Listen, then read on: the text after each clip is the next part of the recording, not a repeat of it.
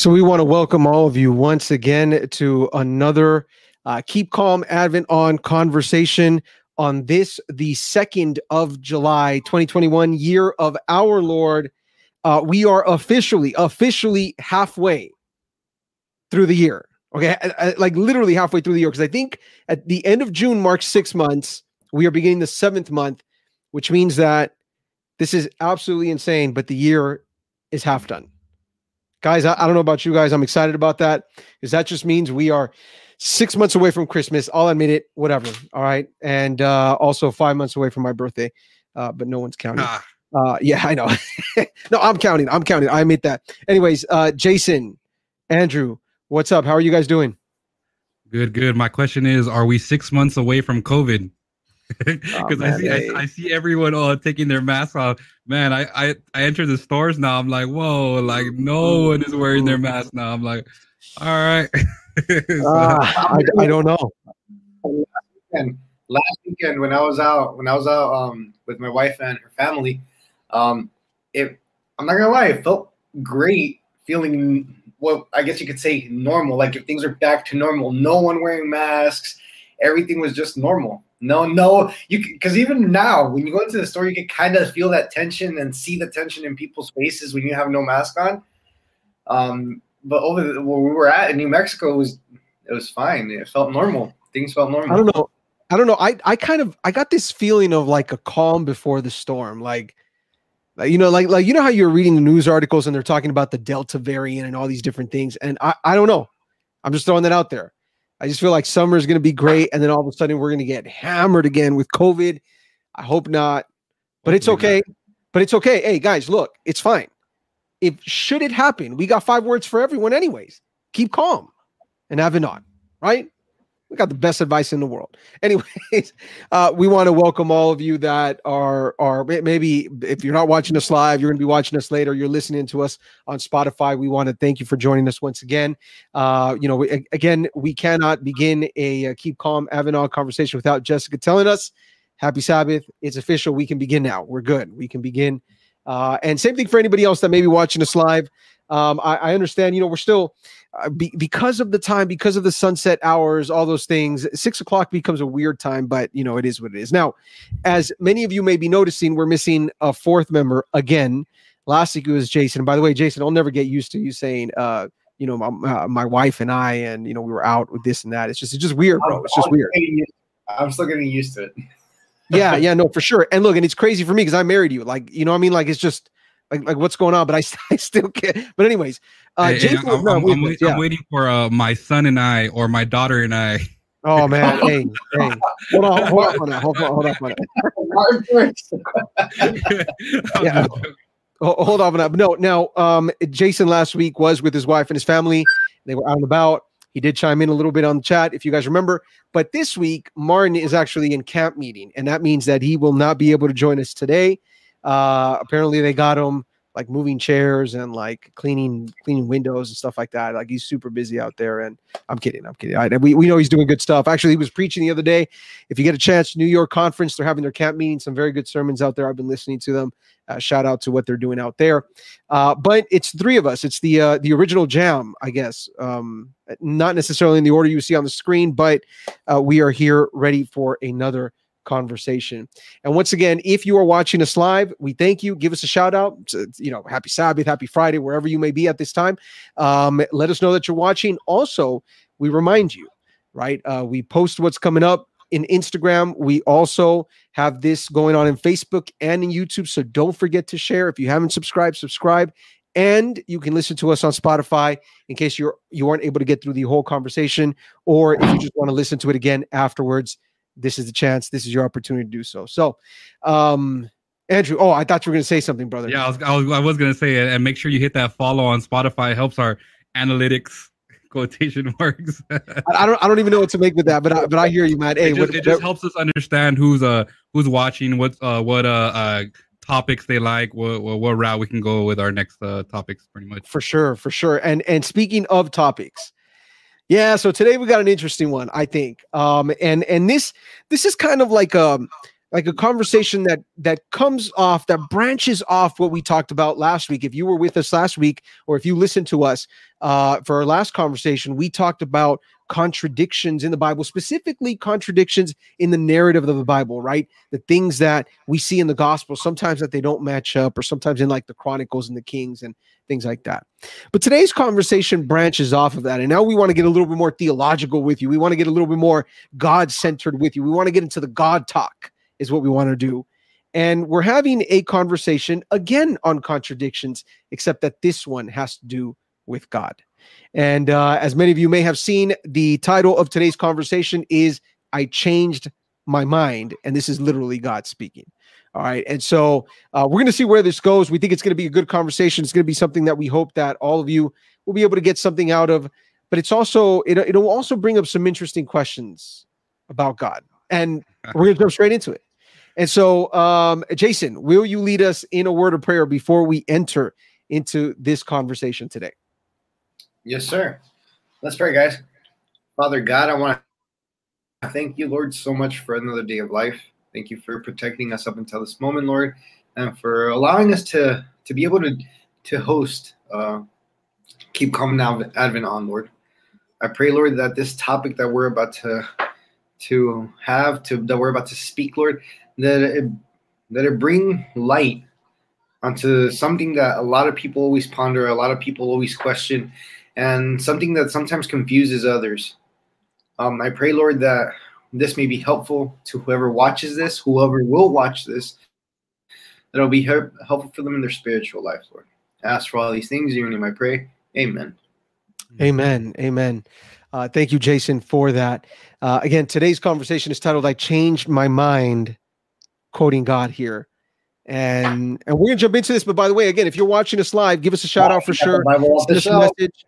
Yeah. And definitely share it with somebody. Get your Bibles ready. This is get your popcorn ready as well, for that matter, because I think this is going to be good. And we hope it will be a blessing. So guys, look, again, we spoke about contradictions last week, but this week, we want to talk about those moments where you kind of look at God and you say, well, wait a minute, what's going on here, right? I mean, I thought you were going to do this, but you ended up doing that. Or, I thought you knew it all, but why is it all of a sudden you're saying like you regret something or you repent from something? And in fact, I think this is where the contradiction jumps in. By the way, we want to do a quick shout out to Chris Lopez, who gave us the second Happy Sabbath out there in I believe he's out there in Tennessee right now. And so here it is, right? The question I want to start off with, and I want to ask you guys, is as direct as can be. Can God contradict himself? Can God contradict God's self? Can he? Right? Can there be contradiction within God? And I already see a smirk going on with Andrew. So what's up, brother? Come on, talk to me. Oh man, this is interesting. Can God contradict himself? I mean, if we are asking this question from, I guess, with the presupposition that we believe in God, that that we believe is a holy God, a perfect God, then I guess the question would be no. But I want to kind of get us to look at this a little bit differently, right? Because Mitchell was saying something about the contradictions. Now, I kind of categorize this into three different categories. I think I mentioned them in our last conversation. There is what Mitch mentioned as the eyewitness reportage, right? We got the variance in the how'd you say, the contradictions or the inconsistencies that we see in the gospel writings, right? Which we explored last week, which in some cases actually helps the case of the Bible, and sometimes something that we want, right? And actually sometimes build the case, and actually does build the case for the consistency and the, how would you say, the reliability of the Bible. The second type of contradiction is the manuscript variances, which we're going to probably get into in maybe, I don't know, if next week or the following week, right? Where we have over 5,000 manuscripts in different languages, right? With different variances where certain parts are missing, certain parts have additional writings, different punctuation and whatever, and what so, right? Where we have like 90% of the scriptures, right? And 10% is what's changed, and none of that actually changes doctrine, right? So these first two contradictions, right, are almost contradictions that are, if I could say, allowable, or contradictions that somehow actually support the reliability of the scriptures, and we'll talk about that later. But the third contradiction, which is the theological contradiction, right? If we think about this, it leaves us with two options, right? When we talk about our theology, either we reconcile the contradiction, right? We look at it in its context, or if we say that there can be theological contradictions, what we're really saying is that God has actually failed in transmitting the message. That God, that and essentially the text that we have is in some sense corrupt, and all of a sudden the nature of God comes into question. So while the first two types of contradictions actually can help us with the reliability of the scripture, if we cannot reconcile this theologically, right, this starts to open up a can of worms, I guess we can say. Right. So. Right. Jason, what say you to this question? I mean, there's a lot to unpack in what Andrew just said, but I'm curious, what's your first initial reaction to this question? Can God contradict himself? I mean, personally, I believe he can. He cannot contradict himself, being that he's just perfect. Like, yes, he could change his decision on certain things, but that doesn't necessarily mean to contradict himself. Because for God to contradict himself, it would have to be that he would have to change his character. God's character itself would have to change. That to me is the only possible way that God could contradict himself. The way I guess we could see it as a contradiction, and we're going to touch on this later, so I don't want to get too into this. And I mentioned it to you, Mitch.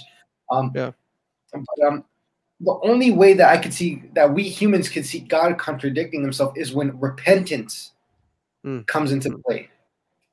In whatever scenario God has already made judgment, if there's repentance brought into the scenario, that's where God could contradict himself and change his mind. Okay, yeah, it's a fascinating question, right? Can God contradict himself?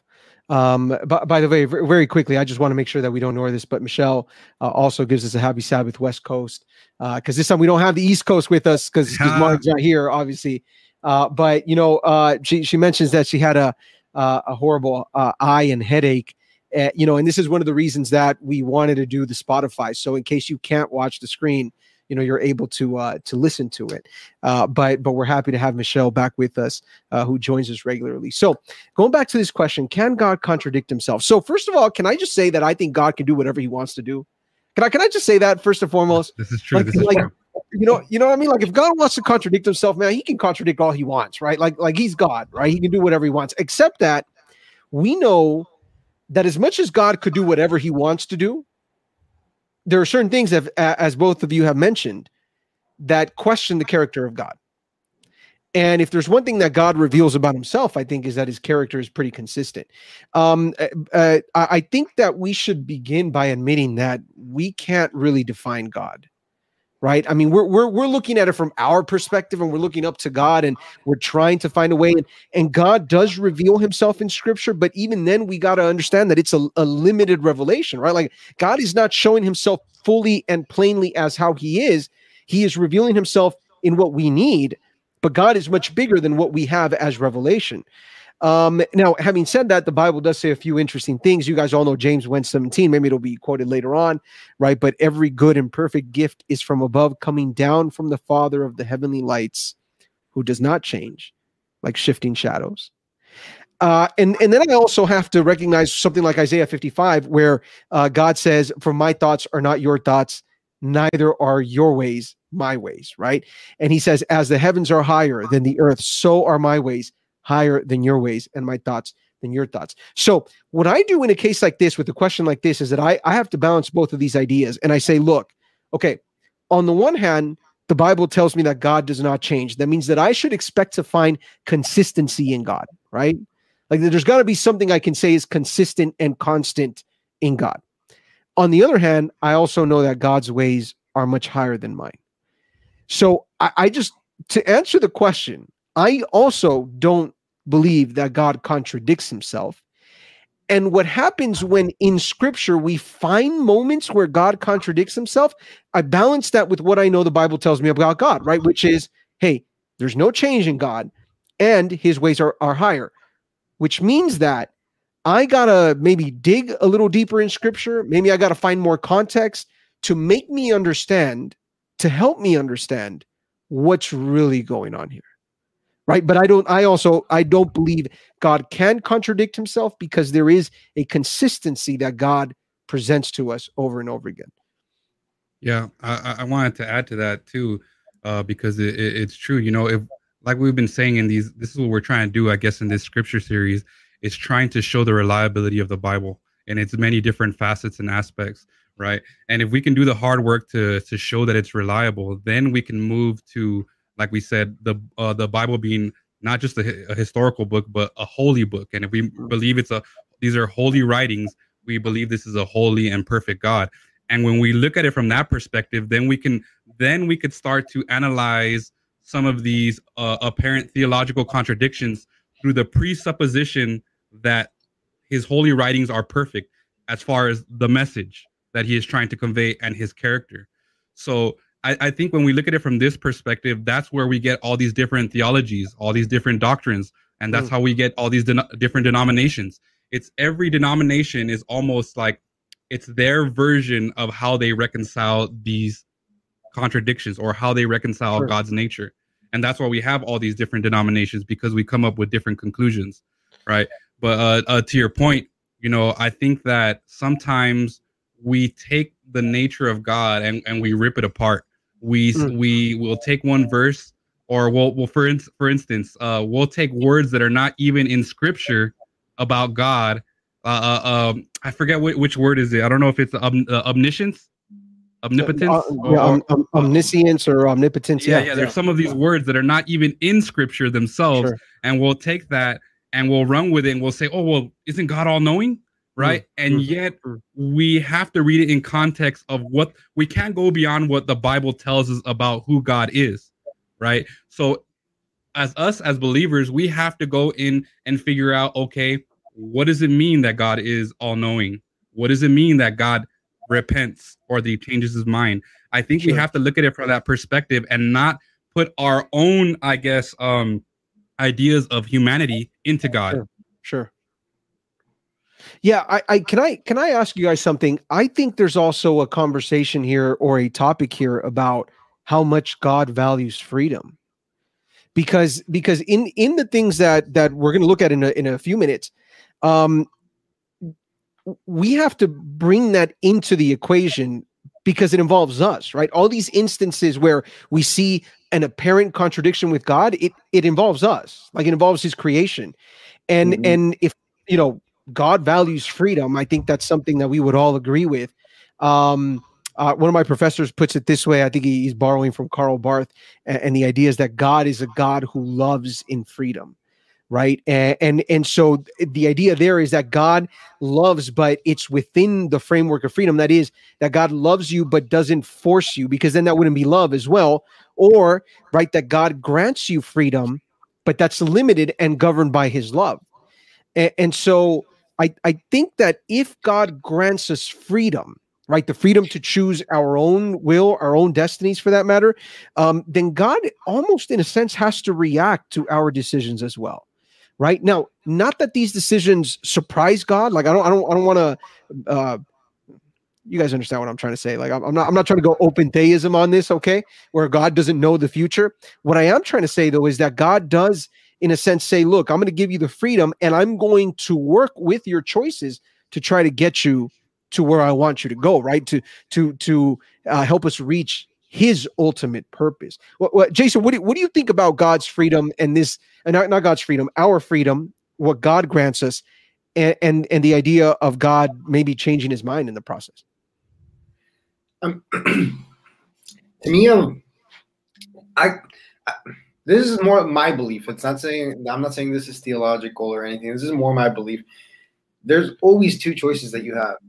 God literally always gives you two choices. You can either choose good or you could choose wrong. And it's not that he changes his mind, because God knows everything. He knows everything. If you choose the good path, He knows everything that's going to happen if you choose the bad path. You know, so it's not so much that God changes his mind. Who changes is it's us. We decide what path to take.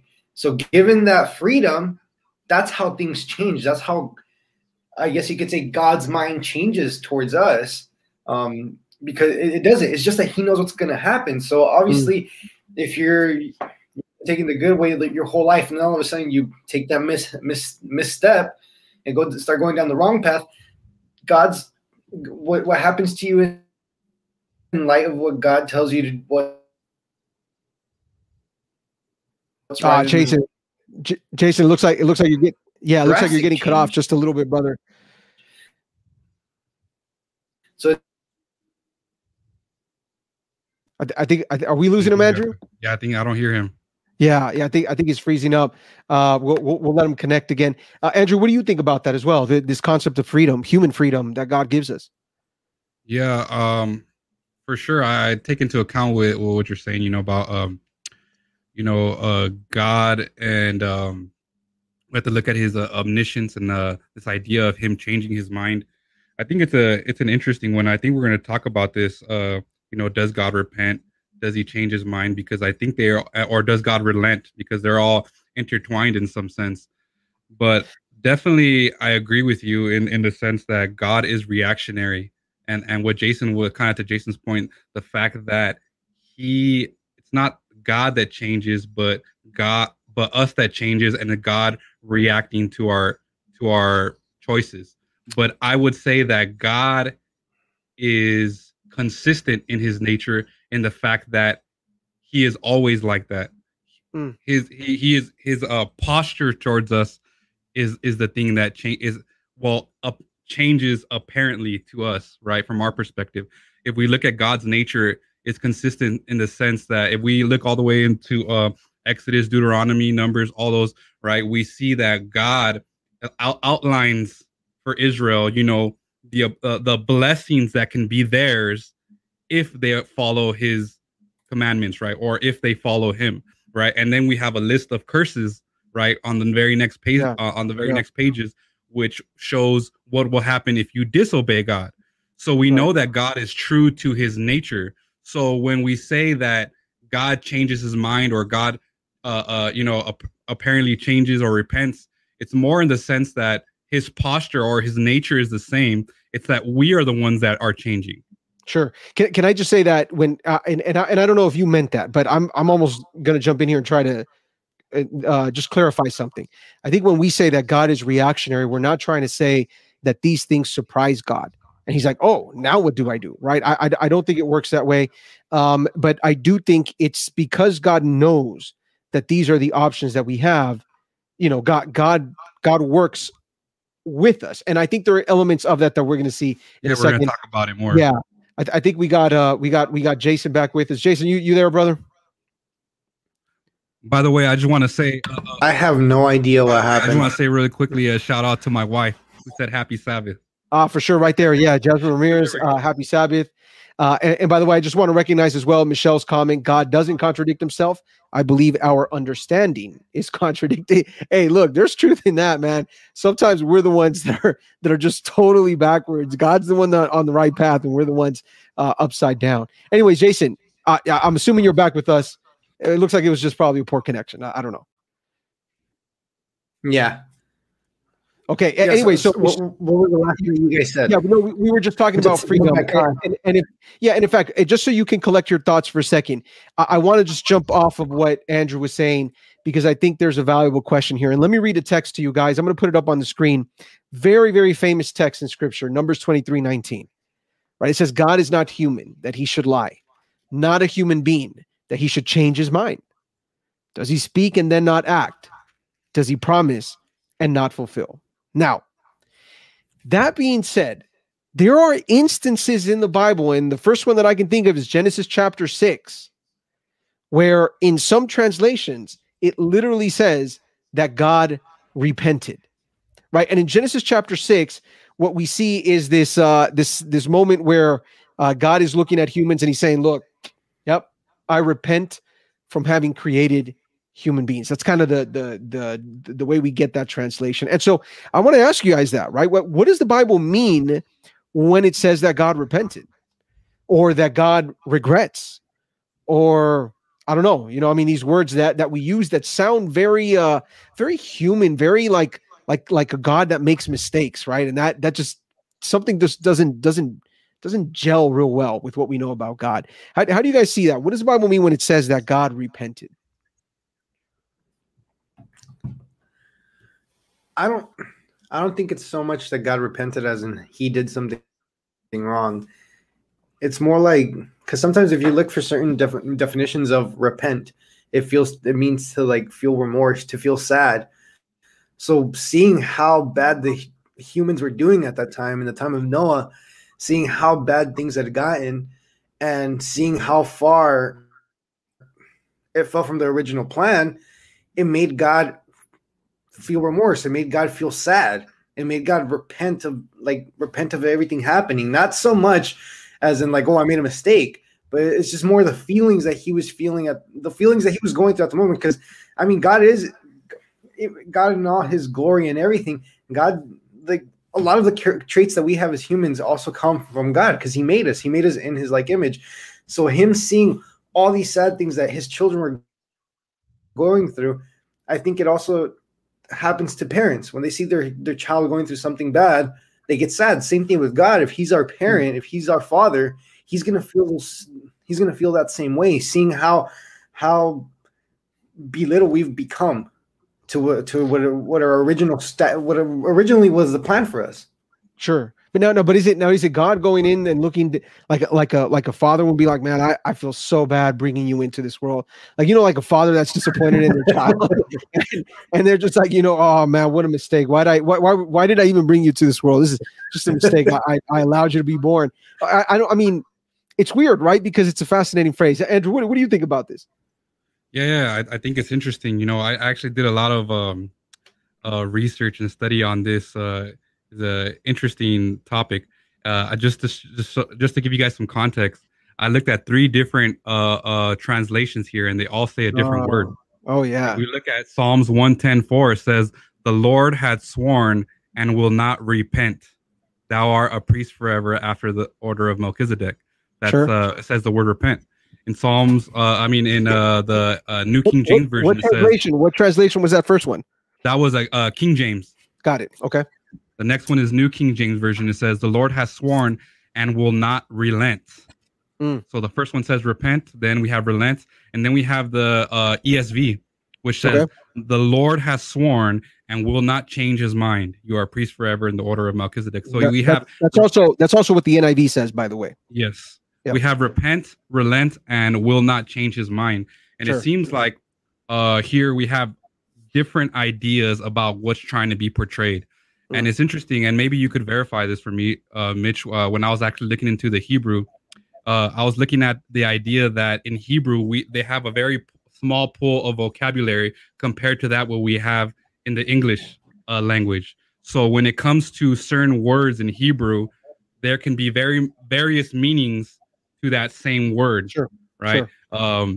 As a matter of fact, the word here used in Psalms 110 is, I'm not even sure if I'm pronouncing it right. It's Nacham. Nacham? Yeah.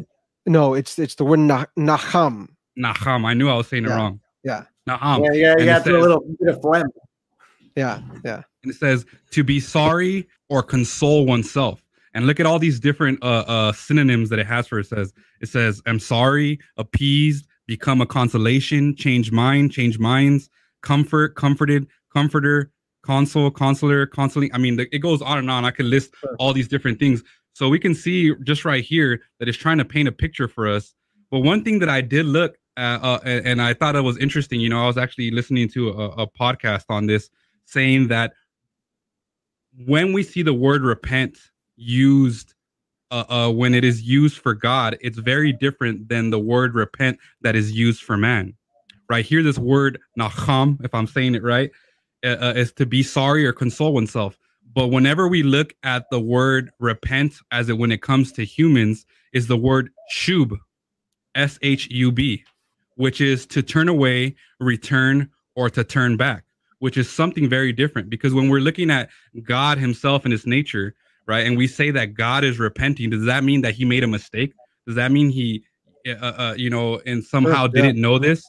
But when we look at that word, it's almost like to grieve, as opposed to the word shub, which is for man, right, to turn away, right? And I actually looked this up, and I was looking up through all the scripture and all through the Old Testament, and I literally could, I don't know if it, just the verses that I found, and maybe you guys could attest to this, but I could not find a single time where it said the word repent about mankind in the Old Testament. It always said the word return, turn away, to turn back. Sure. Right? Exactly that same thing that word shub means, which is fascinating, because this tells me that when the Bible says that God repented, it's something different than what we do when we repent from ourselves, when we turn back, or when we make a mistake. So I think when we look at that verse that you read, right, where it says that God is not a man that he should lie, Numbers right? 23, or that he should repent.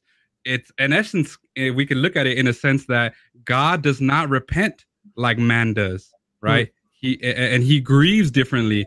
It's something completely different. And just to give you an illustration of this, right? Because not to I guess to make this easier to understand, we have many things like this in the Bible, right? Where sometimes we want to attribute what we believe about that word to God, right? When we talk about the Bible saying that God is a jealous God, right? Where he says, you shall not go after other gods, the gods of the peoples who are all around you, for the Lord your God is a jealous God. The first thing we think of, God's a jealous God. How is that possible? That's a negative connotation. I thought jealousy was bad. I thought jealousy was evil, right? Because that's the jealousy that we have as humans. But if we think of if, for instance, one of our wives went to go cheat on with another man, that would it be wrong for me to feel jealous that she went with another man? I think that's a righteous jealousy, because just like God, when we go away from him, right, and when we go astray, if you really love someone, you will feel a sense of jealousy there, right? Now there is bad jealousy where we're coveting someone else's wife, coveting your neighbor's stuff, all this other kind of jealousy. But there is a righteous jealousy that is in God's nature. Another example of that is the wrath of God. We think that wrath is bad, right? But in James 1:20, it says, for the wrath of man does not produce the righteousness of God, right? So there is a holy wrath that comes from God. So we try to do this sometimes where we attribute these different things to God, and we lose something in translation. Yeah. Or I guess what we try to do is attribute our definitions to God, right? We try to define God. And we're very limited in doing so. Yes. So just for the record, just to go back a little bit on what you said, it is true. Especially when it comes to verbs in Hebrew, what ends up happening is you have what are known as verb stems, and each one of those stems will actually kind of define the word in a sense. So it'll be the same word, but it'll give it a slightly different meaning. And naham is one of those words. And interestingly enough, that word, without getting again too technical in Hebrew, but that word specifically is technically only attributed to God.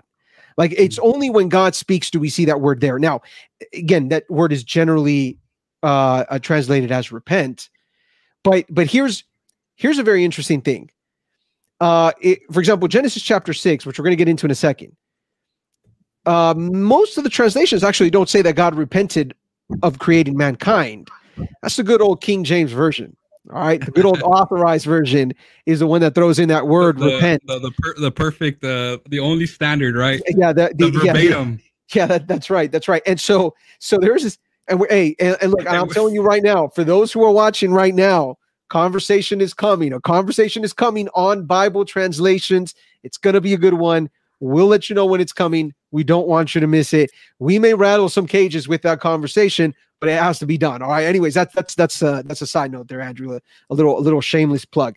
But going back to the translations, that's why it's important, I think, that we have numerous translations when we're reading scripture, and that we try to understand the words as they're being presented. By the way, you read Psalms 110:4.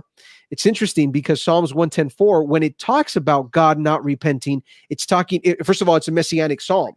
So it's a psalm about Jesus. And second, it says, look, God's not going to repent. In other words, God's not going to change his mind. God will make sure that the Messiah will be a priest in the order of Melchizedek, right?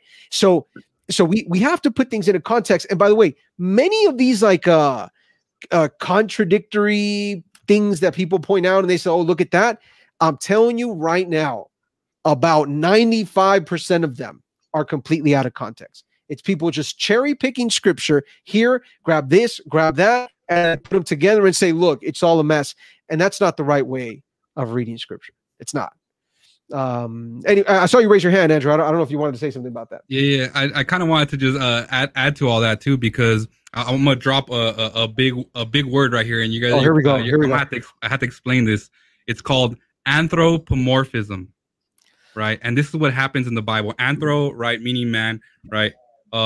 This is I have the definition here so that I don't confuse people. Sure. It says the attribution of human characteristics or behavior to God, animals, or object. This is what we have in the Bible. In many cases, when God was trying to reach down to humans and communicate, right? We see that in many ways, in communicating, in the best way to communicate to man, right, is sometimes attributing these human-like characters to God, right? When God says he outstretched his arm, right? It doesn't mean that God's hand goes like a million miles, right? Yeah. It's that he's reaching out to us, that he inclined his ear. It's not like, it's all these different things of attributions of human characters to God is for us to understand him better. So in some sense, things can be gained and things can be lost through this type of how'd you say it, transmission, right? But we see this, and this is consistent in the Bible. And I think that it's important to note that when we see repentance, we see these different words, that God is trying to communicate something to us about his character that quite doesn't translate in some cases, Andrew, so that we better understand who he is. Yeah, Andrew, is it possible though that it's not even God that's trying to communicate by using those words? It's the inspired prophets that are trying to use the best word they know to express what it is that God is feeling right at the moment. Again, this goes back to the conversation we had last week, which is understanding that there is a human element in the writings of Scripture, right? And so I think that we can kind of take a step back for a second and just say, okay, fine. So we got to be careful with the words that we use. But even though we're saying, let's be careful with the words that we use, there are instances, stories, scenarios, if I could put it that way, in the Bible where you ask yourself, okay, fine, this isn't about words. This is just simply about God's actions. What's going on here, right? And I want to see if we could just dig in a little bit more into this before I jump into this conversation, though, and into this question. Again, thank you for all those who are watching us live at the moment. If you haven't hit that like button, hit that like button right now. Honestly, that actually helps out. So that way others can see, that you're joining us. So if you're watching us live, hit that like button. Do it right now, right this moment, share. Right? Or share. Definitely, because we definitely want other people to be able to listen and hear this conversation. So here we go. I want to ask you guys about Genesis chapter 6. Because in Genesis chapter 6, we see a God who has decided to destroy his own creation. And I think a lot of people will pick on this and they will say, okay, wait a minute. Why would a God of love, a God of grace, right? A God of mercy, we say, why would he repent, in the words of the good old King James Version, all right? Why would he repent from creating man and plan to destroy the antediluvians? Like why would he do that? And I think that's a fair question. And this goes back, Andrew, to what you had said, that sometimes these issues make you question the very nature and character of God. And Jason, you had mentioned that the character of God is consistent in Scripture, right? Mm-hmm. That's why there can't be any contradiction. So, all right, brother, look, I'm gonna let you take a shot at this first, Jason. So what's up? What's going on here? Why would a God of love say, hey, let's destroy mankind?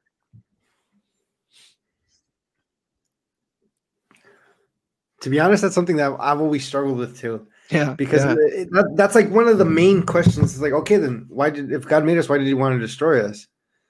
And it's not so much. I honestly think if there wasn't a plan from the beginning, from before, if there just wasn't a plan from the beginning, the thought would have never been expressed. It would have never been written down. It would have never been something in our Bibles. I think the fact that Noah was already in the picture, the work of Noah was already, God was already had Noah lined up to do work for him. That's why this happens. That's why God's like, you know what? Let's do the flood.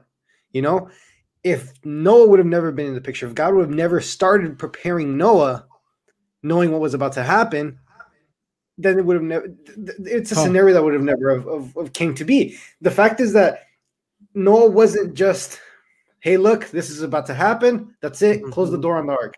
For over 200 years, the guy was preaching it out. So it's not like God was like, hey, I'm going to destroy you guys. That's it. It was like, look, this is what could happen. This is what's going to happen. But also, I'm giving you guys a way out. I'm giving you guys another route. I mean, I could be wrong. That's how I see it. Sure. I just was trying to find a way to be able to get people to come back to him, to turn to him. And sometimes fear for your loss of life, fear just is a huge factor sometimes for us to look for God. Ooh. So, ooh. I mean, that's why we had a conversation on this before. Yeah. If you guys want to go back on our conversation, I know. And look on fear. I think. By the way, that was our very first conversation, if I'm not mistaken. I think that was very first key call. Actually, it was either the first or second one where we really went into it. Yes. Now, look, fascinating statements. God using fear. I want to just make sure I can clarify what you're saying, though, just or at least for me, so I can understand this. What you're saying is that God would not destroy unless he had a way out as well. Because you mentioned Noah, right? Because there is Noah, so there's a way out or a way to be saved from that destruction, and therefore that's why God also says, "Look, I'm going to destroy." If there was no way out, God probably wouldn't have done that. Did I hear you that correct? Am I capturing the essence of what you said?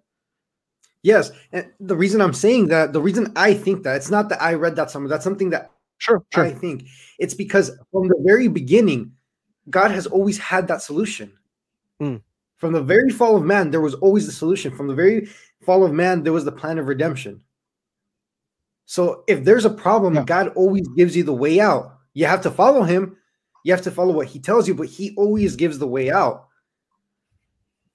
I appreciate that, Jason. By the way, and I want to remind everybody, if you're watching us live at the moment, you want to chime in on this question, we want to hear from you as well, because we think this is a very, very interesting question. Andrew, what's up? What is your opinion on this question? Because I do see something slightly apparently contradictory in what's going on here. Yeah, I think this is interesting. I like the way the question is phrased. Why would God of love and grace repent from creating man and desire to destroy the antediluvians? Right. We see this as a picture of the end times, the judgment. Right. We always go to this, but before I even get into that, I just want to hit on this point once again, just to kind of give us some context. Right. When God repents, right, it's not him that's changing, or when he changes his mind, right? It's us that are changing. Back to this idea of it's his posture that to us changes, right? His posture is always wrath to grace, right? Going with this idea of what we're talking about, right? So it's not us, it's not him that changes, it's us, right?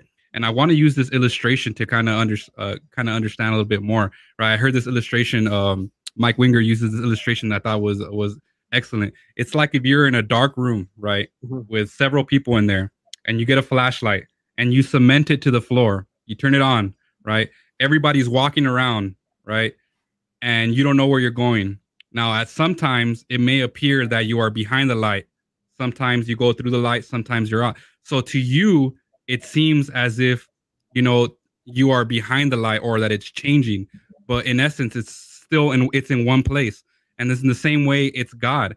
God is stagnant. His character is the same. His posture is the same to wrath and repentance. If we come into the light, he's willing to take us back into repentance. But if we go into the darkness, wrath is the only thing that remains, right? So from God's perspective, he stays the same. We are the ones that are changing in our decisions, right?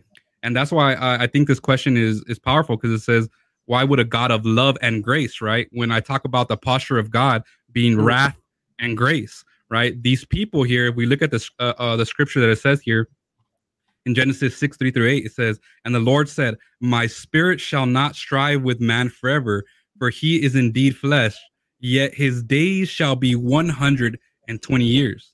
So we have a time frame that God has given these people at this time, 120 years, right? We continue and it says, there was giants on the earth in those days, and also afterward, when the sons of God came to the daughters of men and bore their children to them. Those who were mighty men were of old men of renown. It says, then the Lord saw that the wickedness of man was great in the earth, and that every intent of the thoughts of his heart was only evil continually. And the Lord was sorry that he had made man on the earth, and he was grieved in his heart. So the Lord said, I will destroy man whom I have created from the face of the earth, both man and beast, creeping thing, birds of the air, and for I am sorry that I have made man. But Noah found grace in the eyes of the Lord. This is so powerful right here, because it says, and the intent of the thoughts of his heart was only evil continually. That means they were in darkness. They were if we look at the flashlight analogy, they weren't in the posture of light. They were in the darkness. So there's only one thing that comes in continual darkness, and that's the wrath of God. He is consistent with his nature, right? And it says he gave them, it says, yeah, his day shall be 120 years that these people had to repent, right? But at the end it says, but Noah found grace in the eyes of the Lord. Notice that God did not, his posture was the same. Those who came to the light found his grace. Those who stayed in darkness found wrath. His posture remained the same. And I think this is so powerful, because what gives us even more context in Matthew 24:38-39, right? When Jesus is talking about Noah as the end time, at the end time, it says, for as in the days before the flood, they were eating and drinking, marrying and giving in marriage, until the day that Noah entered the ark, and did not know until the flood came and took them all away. So also will the coming of the Son of Man be. This, if we put these two together, is telling me that in the end times, it will be like Noah's day. So this tells me that in Noah's day, these people who thought evil continually had reached a place that was so evil that we haven't even reached that yet in the end times.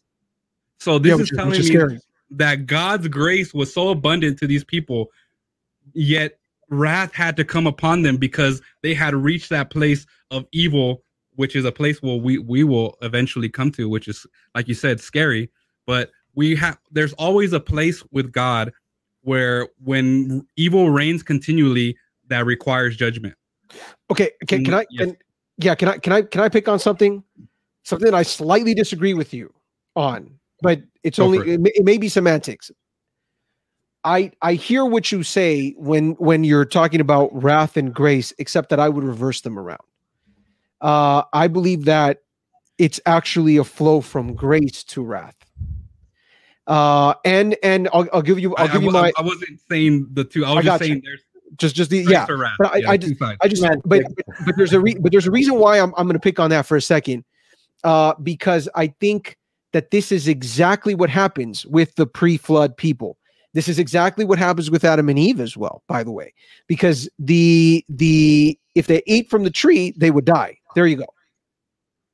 And yet they didn't die. Okay, fine. We can talk about what it really means on the day that you eat. And then that means that you will just eventually die, et cetera, et cetera. But yet what I see is a God that says, look, you made the mistake. Let me extend my grace and my mercy to you first, give you all the opportunities you need. And then, right, comes the wrath. This is the same thing with the pre-flood people. You read the text in Genesis 6:3. I'm upset at the people, but I'm going to give them 120 years. That's grace. That's a lot. That's a lot of time. 120 years for them to change their ways. God is going to sit there patiently and say, look, I'm going to work with you guys. I'm going to try to call you guys in. 120 years. After 120 years, only Noah's family was left. We know that. But what you see because what would have happened? I ask you guys, what would have happened if within those 120 years, there would have been a full-blown repentance on the amount of violence, on the continual violence on their minds? Would God have still destroyed the planet? Here we go. Hold on. I think he would have still sent the flood. Yes. Okay, but they wouldn't have been destroyed in the flood because God doesn't change his mind. You see what I'm saying? But the idea is that God is consistently presenting to the people. By the way, but I am with you on this 100%, Andrew, is that what I see in the antediluvians is this idea of, look, we know they're not far removed from Eden. We know what is right. We just only want to do what is wrong. And you guys remember that, who is it? Is it Jesus that talks about the unforgivable sin? And that's blasphemy against the Holy Spirit. You see, we have this expression. We say, as long as there is life, there is hope. But the moment that the Holy Spirit can have no influence on your life whatsoever, not because he can't force you, but because you are not willing at all to let him in, you're good as dead. You're good as dead. And I may have mentioned this phrase before, but C.S. Lewis has a great quote that says that the doorway to hell is locked from the inside. Nobody can open that door from the inside. And the imagery is fascinating, right? In other words, no one's going to say, "Come on in."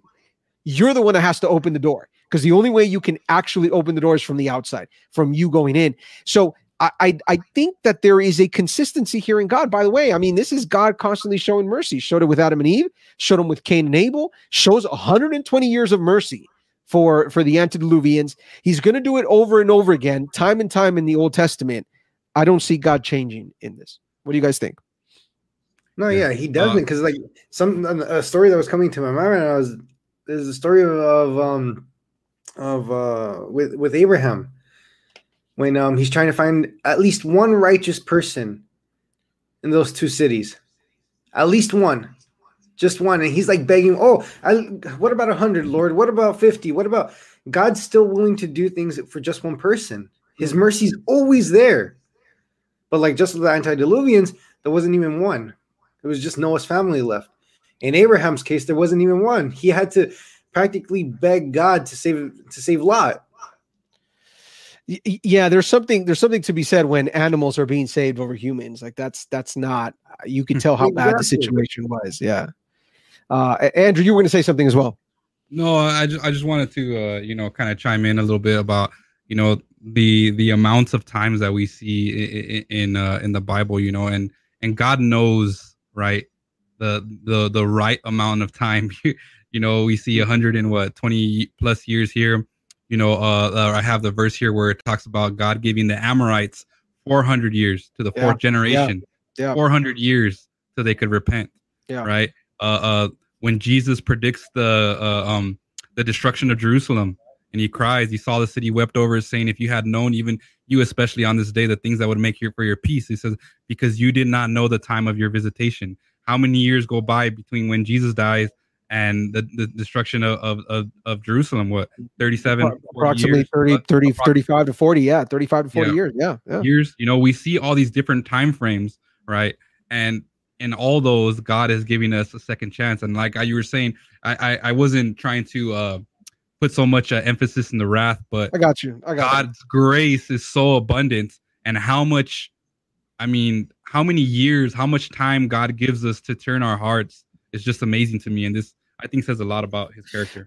By the way, Exodus 34:6, that's the text I was going to read when I was nitpicking something that you had no gripe with at all. I'm sorry, Andrew. I apologize for that. God, the Lord passed before him and proclaimed, the Lord God, merciful and gracious, long-suffering and abounding in goodness and truth, keeping mercy for thousands, forgiving iniquity and transgression and sin. But I love that part, right? I mean, all that's good stuff. That comes first. By no means clearing the guilty, visiting the iniquity of the fathers. By the way, if that was the description that we have of God, isn't that consistent? Jason, would we not say, because Exodus 34 says God is merciful, gracious, forgiving, etc., but also does not clear the guilty. Isn't that essentially what you were saying? Look, God first is going to show mercy, but at the same time, hey, here's judgment, right? Here's destruction. Mm-hmm. Exactly. Go ahead. Yeah. No. I was just agreeing with you. Oh, okay. Yeah. No. I mean, that's what I think. Now, let me just get Michelle's comment in here. So I want to recognize this. She's actively participating. There's a Jamaican proverb that says, "Every day the bucket goes to the well, one day the bottom will fall out." That's great, and that's great, and that's true. Here we go. He says, "Look, God had enough of mankind. We are so rebellious and hard-headed. We give God colic. He is still a God of grace." Look, I think that's 100% true. I would also argue that his grace goes beyond what we can even imagine. And I think the case of the antediluvians is there. Let me give you guys, and if you guys want to come back to this, no problem, but let me give you guys another scenario now where someone may say, look, what's wrong with God here? Did God make a mistake? And this one has to do with a very, very famous king, not King David, but the one right before, right? Saul. And if you guys have ever read 1 Samuel 15, there's a question that rises up from that, because there is a moment in 1 Samuel 15. In fact, I probably should read it. Let me see if I could pop it up here. Here we go. The text says, let me see. What is it? Verse 5, I think it is, something around there. Anyways, there's the whole issue with the Amalekites, right? And eventually Saul does not set up. And this is the text. And I'll put it up on the screen here just so people can see it. And I think that I am going to quote it from the New King James just because. All right. That's Andrew's favorite version. I'm kidding. That's actually the NIV here. Okay. And this is 1 Samuel chapter 15, verse 10 and 11. And this is what it says. Now the word of the Lord came to Samuel saying, I greatly regret that I have set up Saul as king, for he has turned back from following me and has not performed my commandments. I got a question for you guys here. If God is all knowing, why even choose Saul to begin with? Like why choose Saul to be king, but then later on regret from making him king? I think that, look, honestly, hey, that's not an easy question. So whatever you do, don't start off your answer by saying that's not an easy question, because I just stated that. All right. Tell me what you think. By the way, while you're thinking about that, our missing counterpart here, Marin Zelaya, Pastor Marin, out there in New York, saying happy Sabbath, brothers. Feel free, brother. I'm just saying, I'm just letting you know, if you happen to be near a good internet connection, plug in, man. You know, we got like another 30 minutes to go. So anyways, and again, please chime in. If you are watching us live, why would God, who is all knowing, choose Saul to be king, but then repent from making him king in 1 Samuel 15? What do you guys think?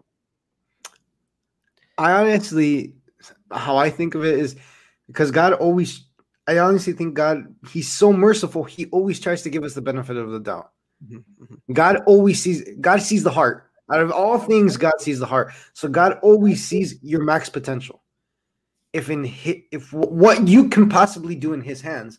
And if Saul would have continued of abiding in God's grace and love to just continue following whatever the prophet Samuel was telling him, the story would have been different. Maybe even David wouldn't have been put into the picture at that time. But because Saul chose different, he chose the different path. God knew everything that was going to happen if he would have just kept on following him. But somehow along the way, Saul lost his step. And that's what made God sad, because God gave him everything. He gave him the anointment. He gave him the people chose him. Everything. Saul had everything lined up to be successful as a king and to be a great king at that. Because it was at the time that Israel was just prospering. But he failed it. Yeah. He didn't continue. He didn't continue grabbing onto God, looking for God. He decided to rely on himself. He saw that he had so much power, that he was doing so well. He ended up relying on himself instead of relying on God. Sure. Yeah. Let me chime in here for a second. By the way, want to recognize Chris's comment here, because it just points to what we're trying to illustrate. Which is, I think it's interesting. He says that in verse 29, the same chapter, God says he doesn't repent, which is true, by the way. I'm going to read it New King James. And also the strength of Israel, God, will not lie nor relent, for he is not a man that he should relent. Some versions will say repent as well. It's the same Hebrew word too. Yeah, same one. Right. Now, I think there's something there with what you said, Jason.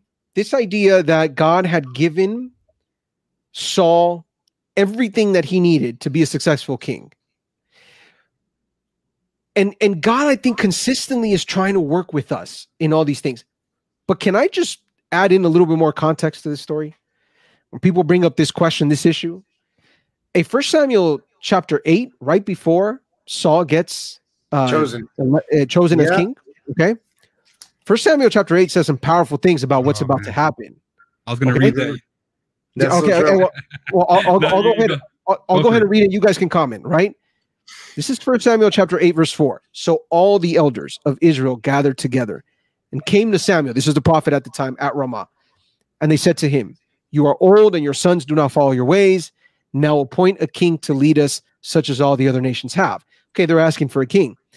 Verse 6, but when they said, "Give us a king to lead us," this displeased Samuel. So he prayed to the Lord, and the Lord told him, and I think this is very important, "Listen to all that the people are saying to you. It is not you they have rejected, but they have rejected me as their king, as they have done from the day I brought them out of Egypt until this day, forsaking me and serving other gods. So they are doing to you." Okay, we're going to talk about Saul for a second as king. We have to remember what's happening in this moment. And in this very moment, God is saying, you know what they're doing? They're actually rejecting me. Saul represented, I'm gonna throw this out there. I don't know what you guys think about this. Saul, the kingship of Saul represented rebellion towards God. And yet, man, does this not mean God of mercy? When God, who sees them rejecting him, says, all right, fine. All right, I'll work with you guys. This is what you guys want? Fine. I know you're rejecting me in the process, but fine. And here you go. And I'll choose you, the man as well. I'll give you a good man who initially was a good man. And then all this happened. So there, I read the text. Andrew, you were about to read it. What's going on? What do you guys think? Yeah. And not just that. If you keep on reading the text, and to be honest, I had completely forgotten about this. I don't even remember reading this part. If you keep on reading it, it literally says, look, this is going to be the behavior of the king. Yes. I honestly cannot remember reading this part, and it just blows my mind that God told him, look, this is going to happen, and everything that God says is what's going to happen, and that's exactly what everything that is depicting right here is exactly what happened with the life of Saul. I don't know. By the way, I'm just saying. Look, I mean, we're going to talk about God saying, I regret or I repent of choosing Saul. Hey, we got to remember what was going on before that too. Just to put it into context. I wanted to mention several things, and I want you guys to brace yourselves on this next comments I'm going to make. I'm slowly moving to a different position now. And just before that, I want to recognize what Martin is saying here. It says the people wanted a king after their own heart, and God allowed it to happen. And then also Michelle puts, he allowed Saul to be king so that we can see that he will not hold us back from our desires according to his will. They wanted a king, they got a king. And I would actually agree with what Michelle is saying there. You know, I think this is huge to what I'm going to say. Is that she says that so that we can see that he will not hold us back, right? We know that the scriptures is the Bible says, well, the scriptures say that, you know, that they were written, right, for correction. They were written for our, you know, what is the word? Forget what the word is. Oh yeah, I know. I can't remember the word either. I'll find the text. I'll find the text. Yeah. As an example, by the way, as an example. Yeah, and so what I want to kind of say to everything, what I'm going to say is that if we look at this, right, going to what Jason's point was, right, and what I wanted to say is in verse 18, this is key to what we're talking about, King Saul, because it says, "And you will cry out in that day because of your king, whom you have chosen for yourselves, and the Lord will not hear you in that day." Ouch. Man, this is where I'm talking about. I'm slowly moving positions, because right here it's telling me that God had foreknowledge of this. Hold on. How would we know what position you're moving from if you haven't told us what position you had? Okay. I'm going to slowly ease my way into this. Right, we see that God here has a foreknowledge of Saul. Right, so God allows Saul to be king. He works with his people. Right, gives them a king, and yet he already knows that this is not going to work out. He says, "In that day, you will cry out, and I will not hear you." He already knows this, and yet he still allows it to go through, right? And so why would God, who already knows what's going to happen, allow you to continue to do and to go through these things, right? Sure. Even though, and this is why I think I'm moving away even more from open theism and moving more to Molinism, right? Whoa! I'm slowly moving to Molinism. First of all, you're dropping these words, but put it into layman terms for a second. Open theism. Well, you explained it. That is the idea that God doesn't know certain parts of the future. That how you were saying, God is reactionary in some sense, and this to me kind of tries to do away with the idea of free will and certain things. Tries to make the case for God a little bit better, but Molinism is the idea that God knows every outcome. Yeah. No matter who you were or who, like, say for instance, I explained this last time, what you would have done what would have happened if Jason was Pilate or Jason was Herod or what every outcome would have been with every person, right, in that place, right? And this is extreme. I'm just joking around, but I do believe here that God, who is all knowing, right, does these things, right, and he allows them, right. I have here a verse, right, that I wanted to share with you guys, because we look at what happens to Saul, right? Sure. And Ezekiel, and this is why I plead the case, in Ezekiel 2:6-7, look at what it says here. It says, "And you, son of man, do not be afraid of them, nor be afraid of their words. Though briars and thorns are with you, and you dwell among scorpions." This is Ezekiel speaking. "Do not be afraid of their word, or be dismayed by their looks. Though they are a rebellious house, you shall speak my words to them, whether they hear or whether they refuse, for they are rebellious." Another version says it like this. It says, "You must give them my message, whether they listen or not, but they won't listen, for they are completely rebellious." We see here that God already knows that these people are not going to hear this message in Ezekiel. We see here in the story of Saul that Saul is eventually going to fail, or that this is going to happen. Mm-hmm. And God already knows it, and he still allows it to happen. I'll give you another example with Judas. I think the same thing is happening with Judas. Jesus chooses him as a disciple, and he knows he's going to betray him, and yet he still allows him to be a part of his disciples. Okay, As a matter of fact, he says these words about Judas. It says, "It would have been better if he would have the one who betrays me, if he would not have been born." Sure. What I'm trying to say with all this, right?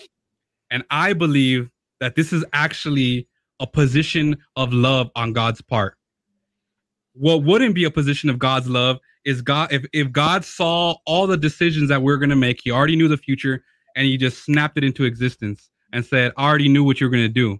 Sure. But what Michelle points out here, and is crucial, he allows us, right? What does she say? She says, he allowed Saul to become king so that he can see that he will not hold us back, so that we could all see, right, the decisions, right? Going back to this idea that Satan and God are on trial, quotations, in this great controversy. Okay. Right.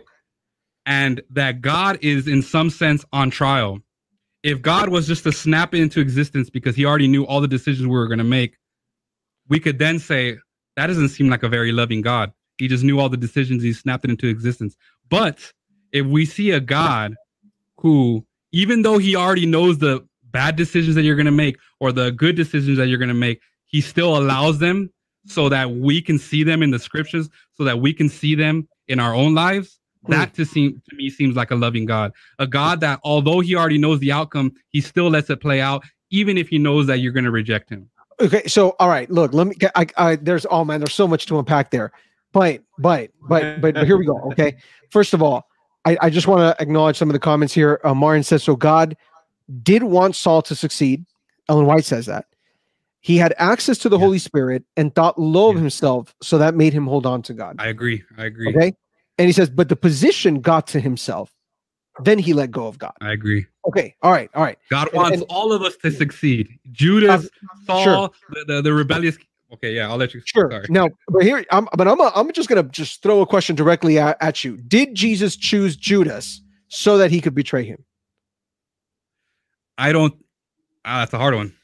Did Jesus choose Judas so that he could betray him? I don't think that God chose him specifically for that. Okay. That he could betray him, but he allowed that because God is reactionary in a sense that in the one way that he does, I guess, interact with us is in his character of repentance, like we said, in his posture of being repentant. He's always willing to take us back. Okay. In that posture of repentance. Okay. I ask you that because I think there's a conversation of predestination in the middle of all this, right? This idea that God predestines, decrees everything essentially, and everything is product of the will of God. Therefore, Saul being king and even his evil actions are essentially decreed by God, all for the glory of God. Calvinism. Eventually, we don't. Look, right now, we're telling you right now, if you're watching this, we do not ascribe to that. We do not believe that at all. Maybe Martin, but he's not here to defend himself, so that's why I'm just going to throw it out there. Okay, maybe I don't Martin. think so. He put Judas still had a choice. So Never mind. Even Martin doesn't believe that Judas still had a choice. Okay. Oh, that's great. Perfect timing. All right, now. Middle knowledge, which is Molinism. Okay. Middle knowledge is the idea that God knows absolutely every possible outcome to any decision that we may make, and it is just like this extension of all these different outcomes. And it's almost as if God is working off of contingencies. I don't think God works that way either. Yeah. I don't think that. I don't go. I was just joking. I don't go to that extreme but of that. But to be fair, you did say you're heading towards the direction, not that you are. Heading more towards that than open theism. That for sure. Right. I would say that in the issue of Saul, I think this is fascinating because I think that God did know what was going to happen with the situation of kings, right? And yet, can I just bring in one more individual in this? From the problems that arose from Saul came King David. And King David not only becomes the greatest king in Israel, he is also the one that continues the lineage all the way up into the Messiah, up into Jesus Christ, right? Jesus is the lineage of David. So what I'm trying to point to is that look at what's happening. Andrew, you know what? I'm going to say I'm almost with you on everything you said.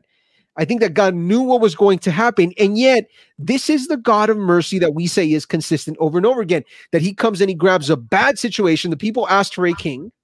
Saul totally blows it in the process. And then he brings David. And notice, Saul could not have carried the lineage of Jesus. Could not have happened. It had to have been through David.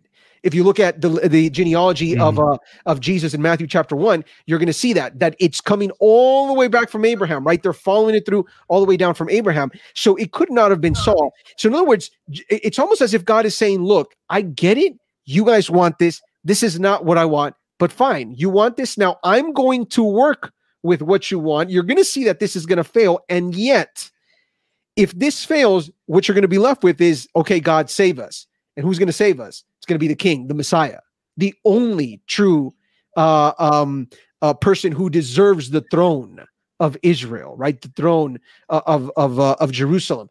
So I think there is still the persistent character of God, mercy, grace, love in this. We wonder and we say, okay, did God choose Saul so that he could fail? I don't believe so, because that goes against the character of God. Yes. And yet Saul failed because of his own decisions. And God had a contingency plan that came right behind Saul, which was King David.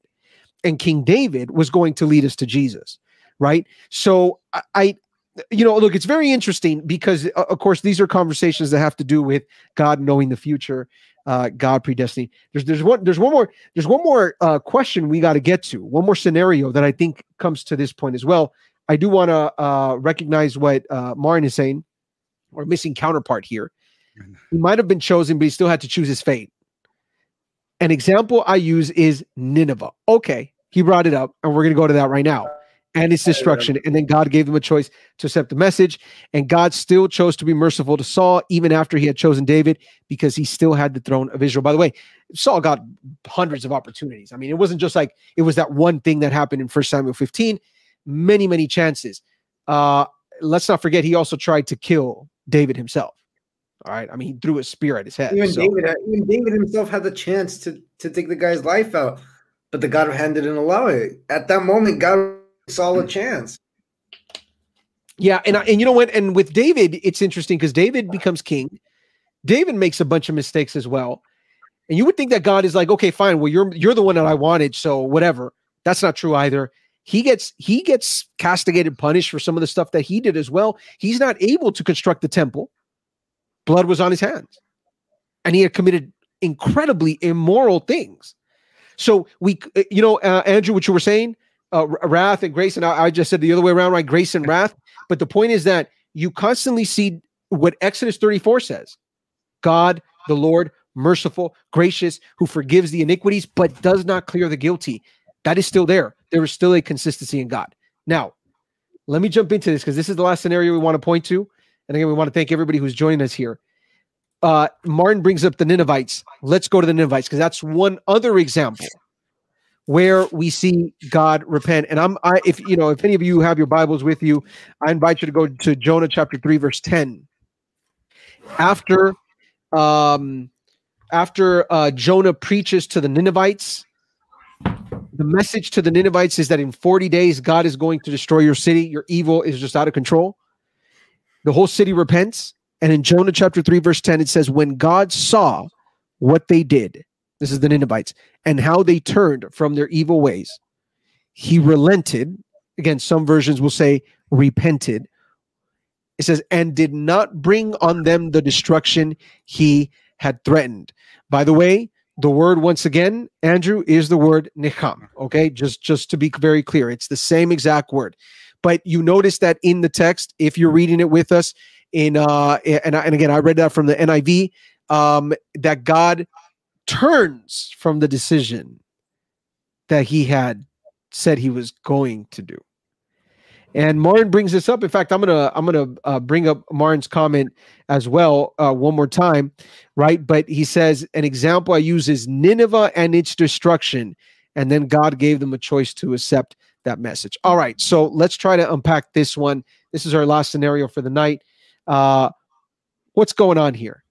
I mean, does God just simply make a choice and then he say, "Nah, forget about it. I'm just switching my mind." Go ahead. Yeah. Well, I mean, to get to Nineveh, we still have to have that little backstory on Jonah, on what happened to him. Yeah. For those 3 days, for those 3 days that he was in the belly of that whale, don't you think that Jonah was asking for repentance on everything? God could have clearly have left him inside the belly of that fish. Yeah, he could have. Yeah, he could have. But Jonah was repenting because with Jonah being a prophet and him running away from God, that was something extreme. Him trying to run away from God, that God could have punished him for that. He could have been like, "Look, that's it. I'm leaving you in the well. That's it. Game over." But no, there goes again. God in all his mercy trying to teach the whole. I feel like the whole story of Jonah was just God trying to teach Jonah humility. Because if you read the whole book of Jonah and try to look at the backstory of it, this guy lacked humility. Oh, he really did. Even with the what is it? The guys that were running the boat when they started casting lots, even there he was a little bit arrogant. So the whole story of Jonah is trying to teach him humility. That's just how I break it down. But there goes God again, mercy to wrath, to mercy again, to wrath to mercy, to mercy again. That's the whole story. So now that we know that, we go to Nineveh. So we know the whole story. The city was about to get destroyed, and God backs off. He's like, you know what? They did everything that the Ninevites could possibly do to show that they repented. They did. They tore their clothes, which was symbolic. They got sackcloth, something very, very uncomfortable. They were weeping. They were asking for forgiveness. They did everything. And they truly repented. So that's my thing that I said from the beginning. God never changes his mind unless repentance comes into play. Once repentance comes into play, we're going back into that original path that God had provided us for us to go on, which is to be continually with him, to be getting closer to him. That's what repentance does. Repentance guides you back to God. And that's what happened to Nineveh. Nineveh was on that path again, even though they had gone the other way. They're literally what their sins was bringing them the doom, and that's what sin does. Sin brings the doom into your life. But once you take repentance, once you enact on repentance, once you ask for repentance, and it's clear that that Ninevites did, God was like, "No, I'll change my mind." That's that to me. That's the only way God contradicts himself and he changes what he thinks is when repentance comes into play. I like how you put that in air quotes, by the way. Contradicts. Yeah, that's perfect. Yeah, no, I got you. Andrew, what's going on? Oh man, there's so much to unpack here. Let me just read Jonah's words when he says, "Ah, Lord, was not this what I said when I was still in my country? Therefore I fled previously to Tarshish, for I know that you are a gracious and merciful God, slow to anger, abundant in loving kindness, one who relents from doing harm." This is so powerful. There's so many components to this picture of Jonah, because we have to ask ourselves, who is God trying to save? The first thing we say is he's trying to save the people. Is he not trying to save Jonah too? He's trying to save everyone. He's trying to save everyone. So the interesting part about this is that, and I want to make a correlation to this, another picture. God was trying to use Jonah as an intercessor, the same way that he did with Moses. When Moses goes to his people, to God, and he tells them not to blot me out of this book, but don't destroy these people. And God says, what does God say? Oh, it says that he changed his mind, right? But what was God actually trying to do? If he really wanted to destroy those people, did he have to go to Moses, or did he have to go to Jonah and let them know, hey, preach his message? If he really wanted to destroy them, he could have just done this and they would have been destroyed. But there was an aspect of God that wanted to get Jonah and Moses involved in this as a picture of Jesus, an intercessor for the people, because God is trying to save all of us. So when God brings wrath, right, and he relents from that wrath because of the repentance, that doesn't mean that those people were saved. They still had the rest of their lives to live, but that was an act to hopefully bring them back to their senses, right? We don't know how the rest of their life played out, but it was to give us a wake-up call. When we look at God's wrath, we think of it so negatively, but sometimes God's wrath is just so he can point us to his grace. And this is what he was trying to do, not only with those people, with Jonah as well, as an intercessor. All these components, he's trying to save all of us. I think, look, it's fascinating what you guys are saying right now. The experience of Jonah is very important, obviously, in this case, and obviously that he's trying to save everyone. I think that we have to bring in the idea of conditional prophecy in this conversation for a second. This would be the same thing that happens with the antediluvians as well. God prophesizes something is going to happen, but it's conditional. And for the record, many of the Old Testament prophecies are conditional prophecies, right? God says, look, destruction is coming upon you. Destruction is coming upon you. Tells the people, destruction is coming upon you. But if you turn from your evil ways, then I will flip. So there's this conditionality to everything that God says, right? And ultimately, the goal of God is to save. So it's interesting, because Andrew, I'm going to take some of the words that you said much earlier when you said that we sometimes take words like the wrath of God and we think of our own wrath and we attribute it to God, right? And we say, look, oh, the wrath of God, therefore he was angry like someone who is wrathful. No, that's not the same thing. It's interesting because I think that when you see let's place the scenario for a second. When the Jews end up in exile, oppressed by the Babylonians, their principal city destroyed, would you classify that as the wrath of God being manifest among his people? Would you? I'm asking you guys. Do you guys think that when King Nebuchadnezzar comes in and destroys Jerusalem and takes all the young people captive, was that the wrath of God? Yes or no? I would say that there's I believe it's part of it. Wrath and grace. Okay. Right. But that's my point, right? We would say wrath, but in manifesting that wrath, his ultimate purpose is still grace. We'll use was it Joseph's words? What you meant for evil, God meant for good. Yeah, and so it's this idea that when God disciplines, yeah. Go ahead. In that scenario, with Nebuchadnezzar, the destruction of Jerusalem and all that, what if that's not necessarily God's wrath, but more so the consequence of what they had done themselves? Because in that moment, I don't necessarily think it was God's wrath. He had already told them what was going to happen. In all his love and mercy, he's like, look, this is what's going to happen if you guys don't follow me. And then that happened. Sure. But we have to recognize, though, that God uses the human element as well to carry out his plans and that wrath as well. Yeah. So when, for example, let's just take the prophet, not the prophet, the high priest Eli in the time of Samuel, right? When the ark is taken from the Israelites, they take it into war. They lose that war, and then all of a sudden it ends up over in the hands of the Philistines. What happens? What is going on there? It is true their actions led to that mistake, and yet God is also using the human element to punish, to castigate, to discipline would be the right word, I think. Right, to discipline. And so you constantly see God. By the way, and I'll bring up the text in a second. I'll let you guys chime in, and then I'm going to go back to this text. I got to find it. But where God literally says, by the way, if you don't follow my ways, I'm going to go and I'm going to let the other people come in and destroy your land.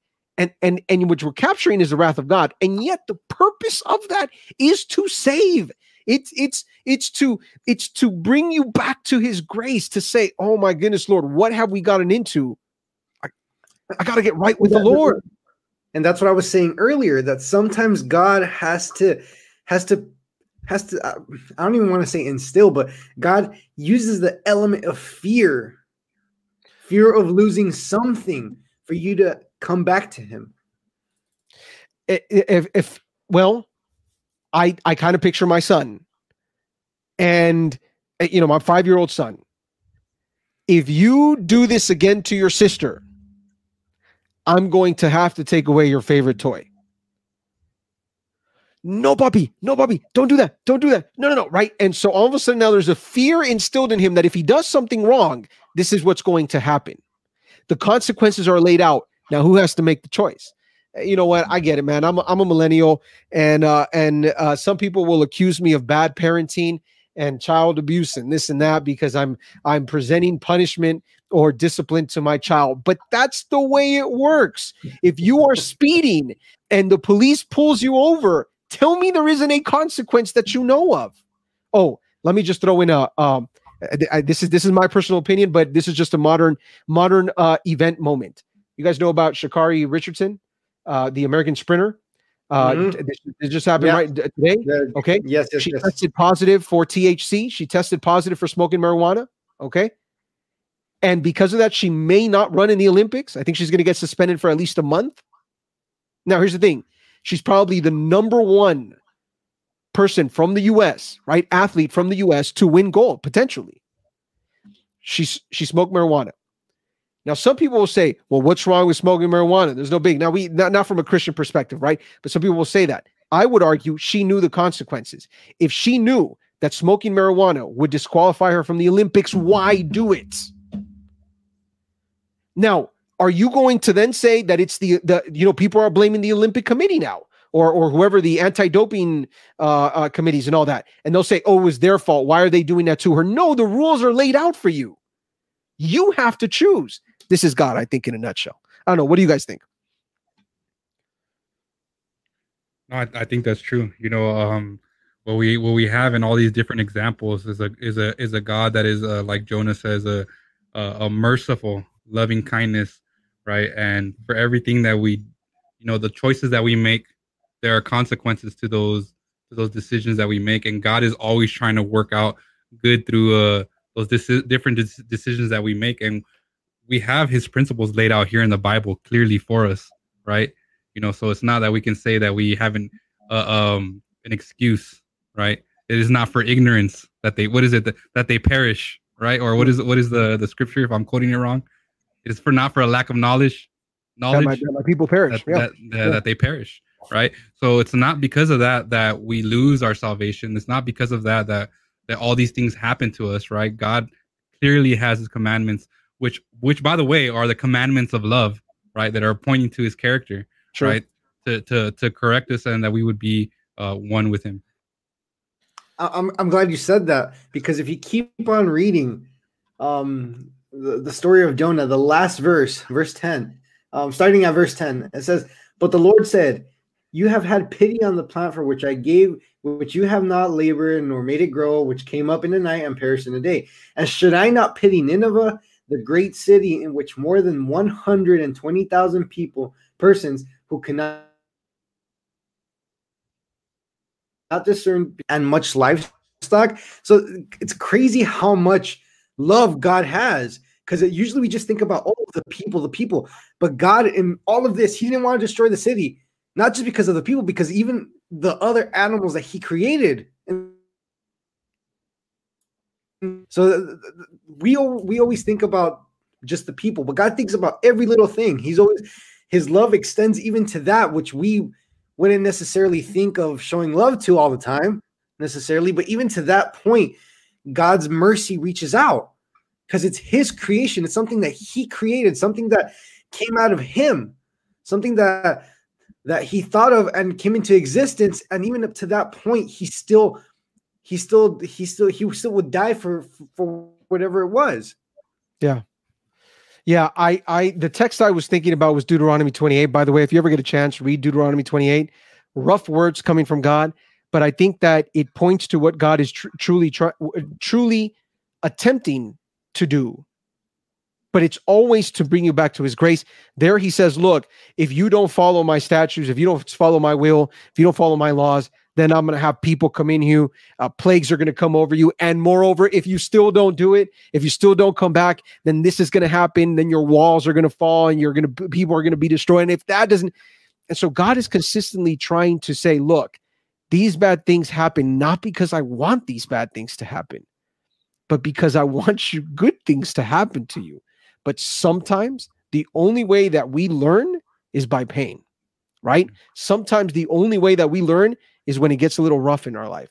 And, and God uses it. Andrew, yeah. I just wanted to correct myself that I misquoted the verse, but it says the same, something similar. It says, "My people are destroyed for lack of knowledge, because thou hast rejected knowledge. I will also reject thee. Thou shalt be no priest to me, seeing that thou hast forgotten the law of thy God. I will also forget thy children." Yeah, no, for sure. Going along with what we're talking. Yeah, look, I by the way, we're gonna just recognize Martin here. We're gonna wrap things up, but God was showing Jonah that even the most evil can turn to Him, can repent. In this case, Nineveh.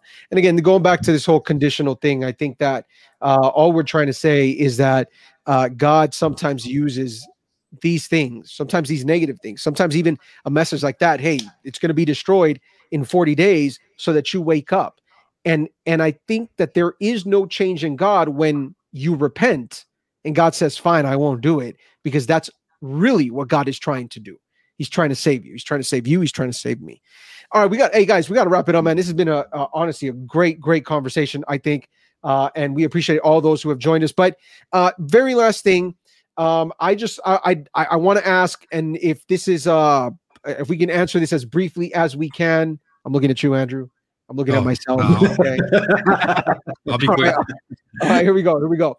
But ultimately, right, this idea of God's repentance, what does it tell us about His character? If you could just give us a brief synopsis of what we've looked at today, as quickly as you can. Andrew, why don't we start with you?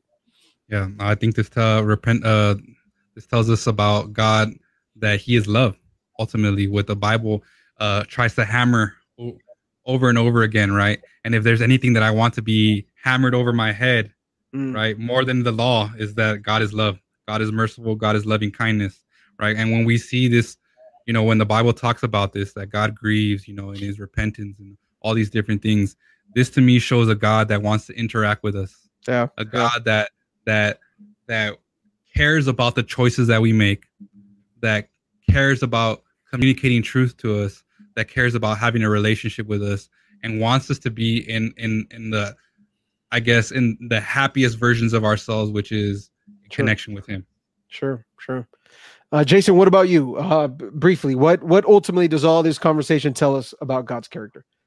Yeah, same thing. That it's just love.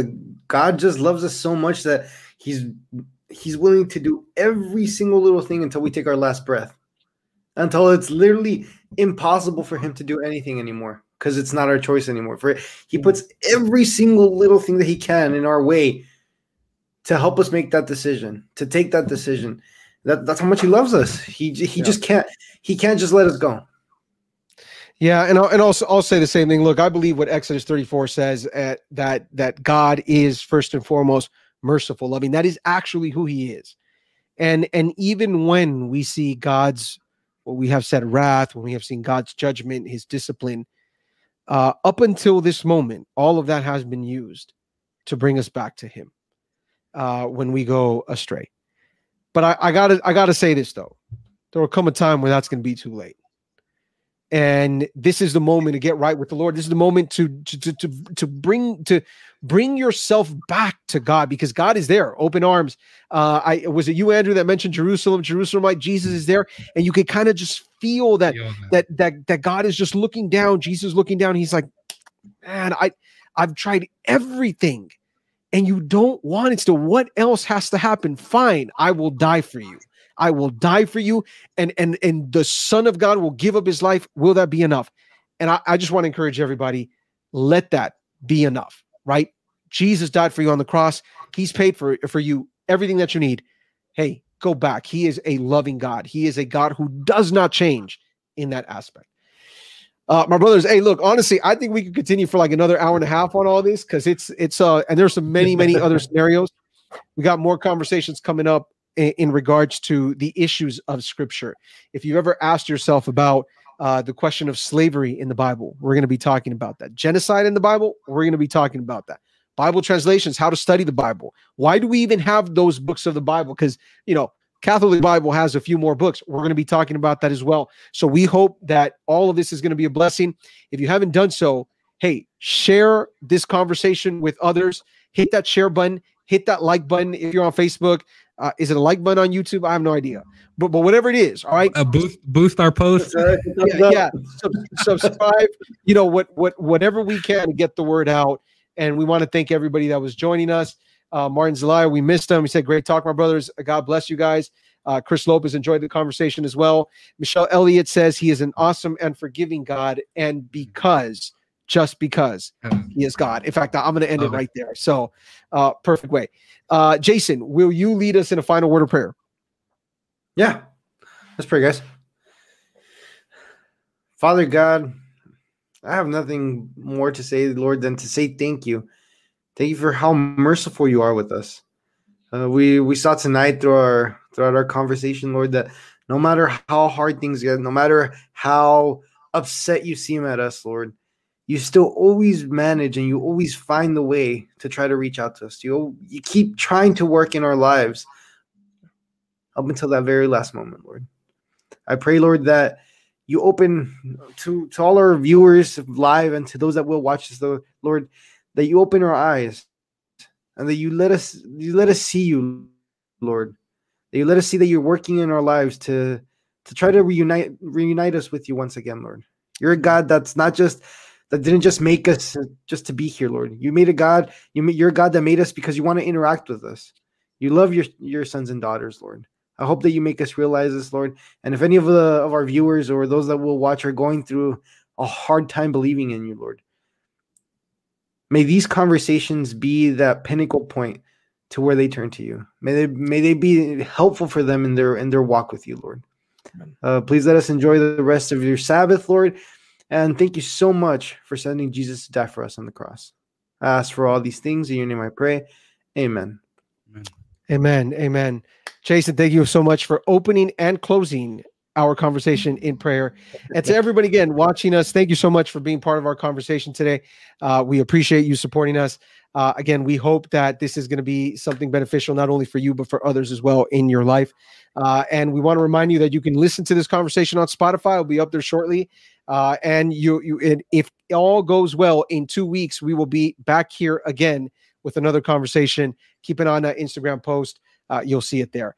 Outside of that, the only thing we can tell you is when you see these contradictions in God or apparent contradictions and you're like, what's going on? Hey, don't freak out. 5 words for you. Keep calm and Advent on. Don't ever forget that God is always the same yesterday, today, and forever. He's always love. Bank on that. He'll be coming soon for us as well. God bless. Have a great night. Have a great Sabbath. We'll see you on the next one.